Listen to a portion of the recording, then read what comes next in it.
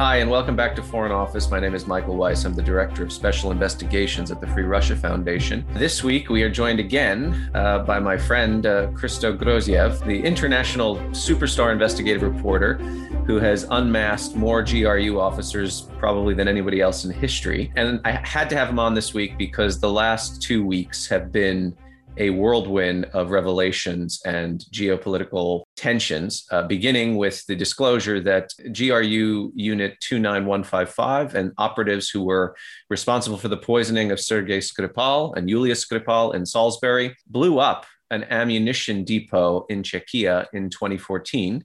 This led to the expulsion of over a dozen Russian spies at the embassy in Prague.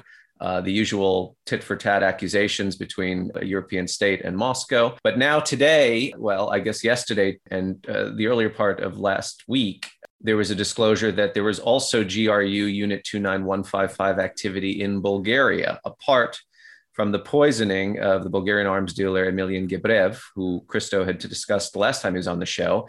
Now it seems that the GRU was blowing up weapons depots and also set fire to a forensic institute that had amassed evidence trying to figure out who had blown up the weapons depot. So, Christo, I mean, it's kind of extraordinary, isn't it? And I see that a lot of the things that you and I could only guess at 2 or 3 years ago, it's like puzzle pieces finally falling into place. We see the activity of this unit that you have studied very intensely for the last several years, really beginning in 2014, coinciding with the war in Ukraine, the invasion occupation of Crimea, and then the dirty war in Donbass. And now I think it's very clear what the motive in trying to Novichok Mr. Gebrev was, right? He was selling arms or selling ammunition rather through Czechia to Ukraine to defend itself. And so they wanted to get rid of him and they wanted to get rid of the ammunition. Tell us what we've learned in the last fortnight and what you've managed to piece together based on, these government decisions and announcements made by the Czech government and now the Bulgarian government and your own forensic spade work looking at telephony, flight records, the usual Bellingcat methodology for unmasking GRU operatives. Sure. Thanks for having me back, Michael. I'll call him Michael Weiss because you call me with a Russian accented last name, so I'll do the reverse to you. I'm not Groziev. Okay. I'm Groziev. Fair enough. Anyway, what we found is actually something we should have known from the very beginning because we always try to find very sophisticated motivation, but actually usually the default one is the correct. And in this particular case, well, we knew that Russia is at war. There was only one ongoing hot war in Russia with Russia in 2014. It was with Ukraine. So of course we should have assumed by default that all of their activities of the military intelligence of a special unit for destabilization subversions, all of these people are people with a military background. They fought wars in Chechnya, some of them even in Afghanistan. That's what they know, sabotage and subversion. So we should have guessed it's something to do with Ukraine. And that's what it turned out to be. Let me just correct you on one thing other than the accent, which is that Emilian Gebrev, as we've now confirmed, did sell arms to Ukraine. And that was a crucial piece of arms from Ukraine's point of view. And that's munition rather than arms. But he didn't do it through the Czech Republic. It is quite possible that the GRU, being often bumbling idiots, as we found out, might have misconstrued what was happening in the Czech storage facility as preparation for a shipment to Ukraine. But that's not what was happening there. So let's just break it down. What happened was apparently Emilian Gebrev was selling, first of all, weapons to Georgia during the war, or shortly after the war in 2008. The war never ended. It turned into a frozen conflict. And there were Bulgarian manufacturers, not only Emilian Gebrev, but others as well, who continued to sell munition to Georgia. Now, a depot in Bulgaria was blown in 2011. That's what we knew, but what we didn't know was that there was a sort of very similar modus operandi of whoever blew that depot to the ones that blew up in flames in 2015, which we had previously connected to the presence of GRU officers from Unit 29155 in Bulgaria. So we already have a string of 3 with a similar MO.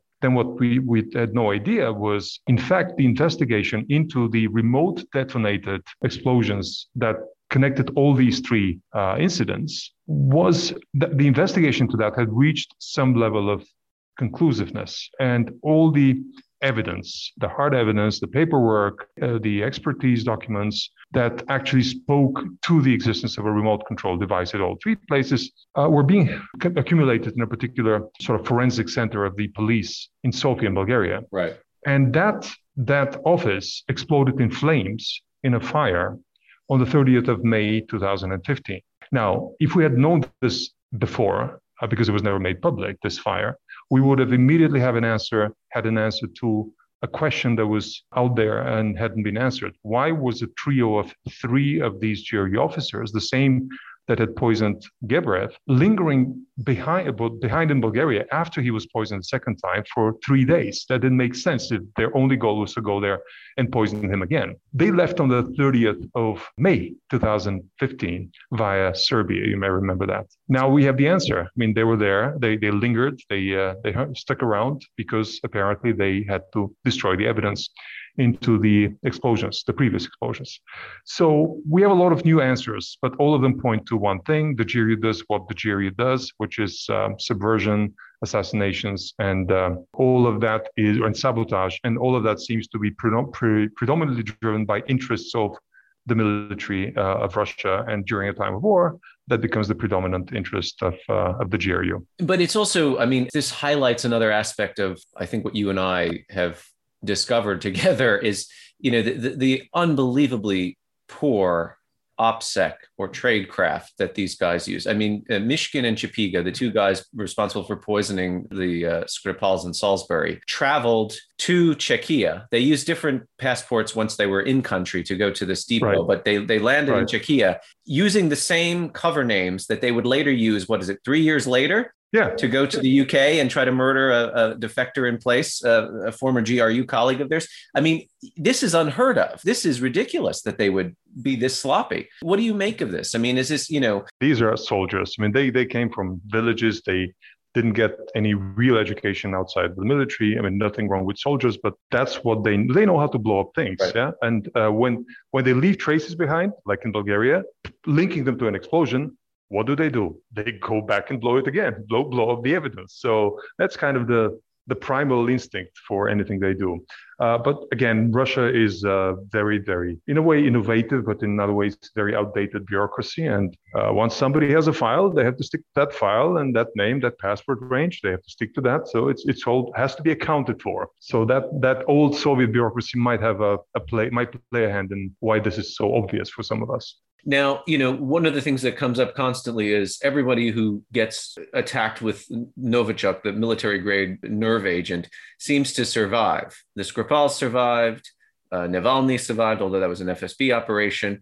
Gebrev, poisoned twice within the space of a few weeks. He survives too. I've seen it alleged in places that perhaps the goal here is not to murder them outright, but to sort of terrify them as a form of deterrence. In other words, sort of paralyze them with something that could very easily kill them, but essentially send a signal, stop doing what you're doing. So in Gebrev's case, stop selling arms to NATO countries, or, in the case, I guess, of Georgia, just countries that are hostile to Russia, that Russia's at war with. What do you make of this? The fact that they have a really consistent failure record in actually killing the target of their Novichok schemes? Well, first of all, we don't know that they have a consistent failure. We know that we see a consistent sample of failures.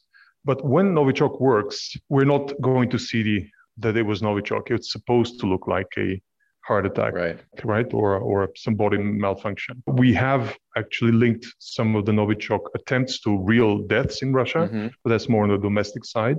But you're right, we've seen way too many examples of failure. But then again, can this be a sign of something else? Can it be a sign of an intimidation terror tactic? And I would guess no, just because not hundreds, but dozens of experts in chemical weapons I've spoken to tell me consistently one thing. There's no way to know if you're going to kill the victim if you apply Novichok, simply because there's no way to dose it properly. And because of that, you always go out there intending to kill. It might not work. Right. Yeah. It might leave the person handicapped and incapacitated. And then the end result might be a terror scare tactic. But you go in with an intent to kill because you can't plan to not kill. Right. And in Gebrev's case, I mean, he was treated by Bulgarian military doctors who had served in war zones and sort of understood the emergency procedure for administering atropine when it looks like somebody's been poisoned with something, right? So this might account for his survival, at least the first time around. Yeah, I mean, these are well-connected targets who end up getting proper treatment. Now, Navalny ended up in Germany, and also, as we heard from one of the confessions of his would-be poisoners, the doctors in Russia treated him too well at the on the tarmac. So Right. it's all incidents and accidents that lead to survival as opposed to a plan. That's my guess at this point. Yeah. But like we're looking at an operation that took place in the case of the Czechia ammunition depot 7 years ago. To my mind, it suggests that what Unit 29155 has got up to is far more extensive, far more destructive than what we at present even know, right? I mean, these are the same operatives being recycled in or rotated in, I suppose, for similar sabotage and assassination campaigns. They have traveled all throughout Europe. I mean, to look at how every, person part of the team for the Czechia operation arrived at their destination. They flew through Hungary. They flew through Slovakia, I believe, in one instance. Correct. And Austria and Switzerland. Right. So they've had their paw prints on almost every European state. Right. And this begs the question, what else have they got up to in these other countries?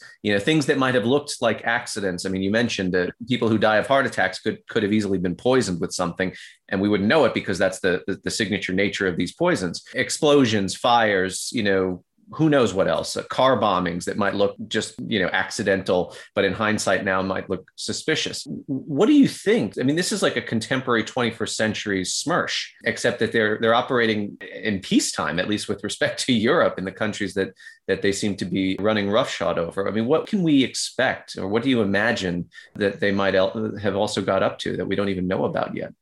Well, at this point, we can only apply pure statistics and mathematics. We see that on average, they take between 2 and 4 trips before they accomplish some special operation that they have. So that's the prep trips. And we also have another number, which is of all the trips that we have identified for this team. And it's a small team that is limited to under 30 people, just because they can't have too many people with all with the expertise, but also with the ability to contain information. So we've only identified events that answer the question of what they did for about 15% of the time, 15, that is, right? Right. So that means that we have 85% unexplained. And if you apply pure maths and if you just do it with 3-to-1 ratio, that means we don't know of at least 25 other incidents. Jesus. Across Europe, mostly, but not only, because we see them taking trips to the Middle East, we're taking trips to China as well, believe it or not. There was only one operation there, but mostly Europe. So yeah, we have a lot unexplained in Greece, a lot unexplained in Ukraine in 2013, although we may have the explanation in what happened in 2014 there. We had a lot unexplained in Moldova, in the Netherlands, and in Germany. So these are some of the markets I expect us to find in the next year or so, what has been going on there. Because you must understand now that the reason why both the Czechs and the Bulgarians came up with this now is because first, after 2018, there was a new awareness of the active operation of a GRU Black Ops team across Europe. There was an awareness of the weakness of the European visa issuance system. And then the second event was our own disclosures that actually embarrassed a lot of intelligence services in Europe and police officers into having to look at cold cases, and see, was there some linkage? So that's why I expect a lot more of these are going on in other European countries now, and we should hear from their local law enforcement in the next year or so. Yeah, you may have seen the kind of febrile American news coverage of the fact that although the Biden administration mentioned the allegation of this Unit 29155 possibly paying bounties to the Taliban and other Islamists in Afghanistan, and they said that they were going to take this up at a more sensitive diplomatic and military level with the Russian government rather than issue sanctions. There were no sanctions, and therefore people had assumed that this was a fake news story. However, the CIA, according to the Washington Examiner, says that there were 5 pillars that led them to a moderate confidence assessment that this actually was taking place. One of those pillars was the interrogation of Taliban detainees, which is probably the weakest of all 5 because Taliban guys can lie all the time. But the others were financial streams that had been intercepted and human intelligence, which I read to be agents in the GRU who are talking to U.S. intelligence. And CIA stands by its guns, moderate confidence that this is taking place. The NSA has low confidence because they want the documentary proof. They want the phone recording or some kind of email intercepts. This story didn't turn out to be fake news. It's just there's an interagency dispute about it. But now I'm looking at these disclosures from Czechia and Bulgaria. I'm trying to figure out, you just said it very plainly, what upwards of 80% of what these guys got up to in terms of their travel around the world is unknown. Meaning we have no sense of what operations they carried out successfully or abortively. What do you make of them possibly, you mentioned travel to the Middle East. What do you make of them suborning Taliban insurgents for the purposes of conducting operations against American and British soldiers in Afghanistan? I remember the last time we spoke about this, you were very skeptical about this story. Has your point of view changed at all? It has. I mean, I told you that we knew that they had interaction with Afghanis, this unit, because we had identified them bringing Afghanis' fake identities into Russia and hosting them for whatever reason. But what I'm more aware of now, after the Czech and the Bulgarian conclusive evidence, is that they would do something like that. They would actually. I mean, it's not that they did, because we had evidence they did something with Afghanistan, but I didn't believe they would because of the reputation cost and the blowback of a failure. But now that they've blown up in the center of Europe, depots with actual casualties and continued operating after that. Right. They killed a Czech citizen in that ammunition depot. Exactly. Two of them, yeah. Just civilians. That answers the question. Would they actually do something to damage NATO forces in Afghanistan? And the answer is yes, that has changed. Now, also what I have to throw into the picture is that we have been working on trying to identify the reason for their activity, very heightened activity in Tajikistan, which has the longest land border with Afghanistan. Right. And we could almost say that they had a base there. I mean, they do have a base there. I don't know if you know, but the GRU have an actual base in Tajikistan, not the Russian military. In addition to the Russian military, there's a GRU base in Dushanbe. Right. And this team has been going there repeatedly, at least until 2014. And therefore, it is reasonable. I mean, it amounts to, it's logical that they would be using that base to interact with Taliban and to go into Afghanistan if they need to. So, yeah, the answer is, I believe, I'm much more positive that this did happen than before. We still don't have the evidence, though. And I mean, the wildest sort of James Bondian aspect of this story, of course, is that their European headquarters of operations is in the French Alps. Yeah. Do you credit this with being true, or is this kind of wildly speculative? No, it is true. Well, it may not be this nice camp that has been painted by French and other media and the New York Times, but it is their hangout place. There's no question about that. We see all of them at one point or another return to that base or to that location, which is just on the border but just about an hour's drive from Geneva into France. We see them spend Christmas and New Year there as a group, right? I'm pretty sure they're coming up with fake reasons why they have to be there. They just get away from their families for a get together. But yes, we've seen 2 Christmas, New Year periods that all of 7 or 8 of them spent in that region.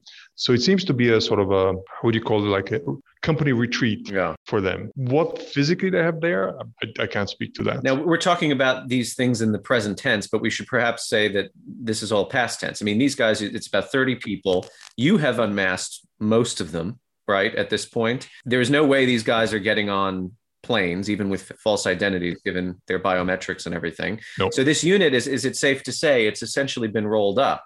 We're now just doing retroactive detective work to find out what they got up to in the past decade or so. Absolutely. So, I mean, not only do we have to assume that they're done, but we're tracking them. We know where they are. We know what they do. They're not anymore active operational officers. I mean, one of them is doing training for others. Good luck with that. But the regular ones that had one job to travel around Rome, pretend to be tourists, kill people, blow up things, they've now been given boring desk jobs around the country outside of the military. The question is what comes next? And I can't imagine that they will give this up. I mean, once they've weaponized the zero reputation cost of the Kremlin, they will continue using that because it's an investment. And they just don't have the people to do that immediately. I mean, this takes training. This takes years of training. From what we've seen, they're recruiting much younger people, about 10 years younger than these guys. But it will take 3 or 4 years before they can deploy them. So we have a good 2 or 3 years of no explosions in Europe, is my best guess. Well, I mean, but if you know the ages of the people that they're recruiting now, presumably you know who these people are, and therefore they can be preempted by being unmasked before they get up to no good, right? I hope you can cut this out of the podcast so we don't give up too much. But no, I'm kidding. Sure. Yes, that's the answer. Right. Yes. Now, Christo, tell me, there are 30 people involved, but there are some main players that we should discuss, right? There's General Sergeyev, who you discovered was kind of leading the operation for the Skripal assassination attempt. And whilst Mishkin and Chapiga had gone to Salisbury, he was holed up in some flea bag hotel in Paddington, right? That was his sort of base of operation. Correct. Sergeyev, I believe, was also involved in the Bulgaria operation, right? Yes, in both of the poisonings there, both. and the fire at the forensic center. Right. And who else? Who's sort of in your deck of cards, as it were? Should we be very cognizant of in terms of their either commanders in the field or their masterminds of these, the who, what, where, and how of these operations? I mean, clearly these names are going to recur in international reporting as we find out more and more of what they've done. So who should we be looking out for? Well, I mean, we do know of Averyanov. That's General Andrei Averyanov, who's the nominal head of this unit. But he also, what we didn't know, we did know that he traveled a couple of times under fake identity. Yeah. But with the Czech disclosures, we realized actually he was there for an effective sabotage operation on his own. That just speaks to the value of that operation to the Kremlin, because it's so unusual to send the general undercover. Yeah.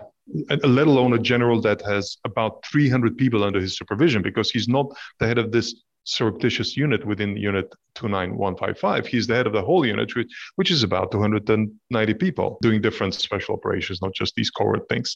So it is a very high risk to expose this person to capture, to arrest, because he has no diplomatic cover. If he's arrested, he's arrested. That means they needed somebody of his caliber to supervise the operation. That's a very important find, which leads us to question what else was happening in the Netherlands, where he went in 2014, and in Greece, where he went in 2013. So these are the next things we are looking at. Another name that we've kind of kept under wraps until the last reporting was Colonel Terentiev, Ivan Terentiev, who traveled under the fake identity Lebedev. And he's the aide to Averyanov, or was, because now he's given a government job now that he can't travel.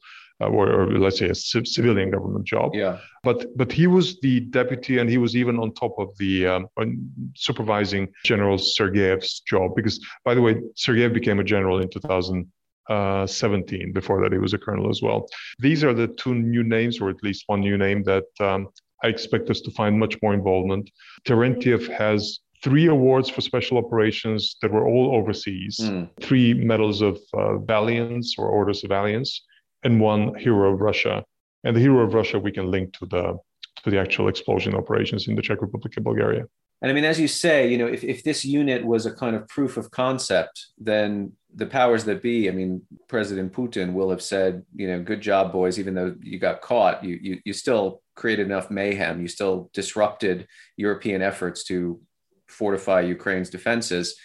That's why they got these state awards. So it stands to reason that there are other units being formulated as we speak for future deployment. I mean, for instance, like with the Wagner group, it didn't stop there. There have been other PMCs since, exactly. But that was sort of the test case, right? So, I mean, absolutely. From an international security point of view, Christo, I mean, you've got a badly divided European Union with respect to what to do about Russia writ large, everything from Nord Stream 2 to should we sanction preemptively to save Navalny's life. But now we have clear-cut evidence, even from governments that tend to be a bit, shall we say, squishy when it comes to Russian interference in their sovereign territory, expelling quote unquote diplomats, but really, undercover intelligence officers. Can we now affirm that Russia is certainly behaving like a terrorist state and committing, forget violations of the Vienna Convention, which I know the Bulgarians raised in their kind of shouting match with Moscow?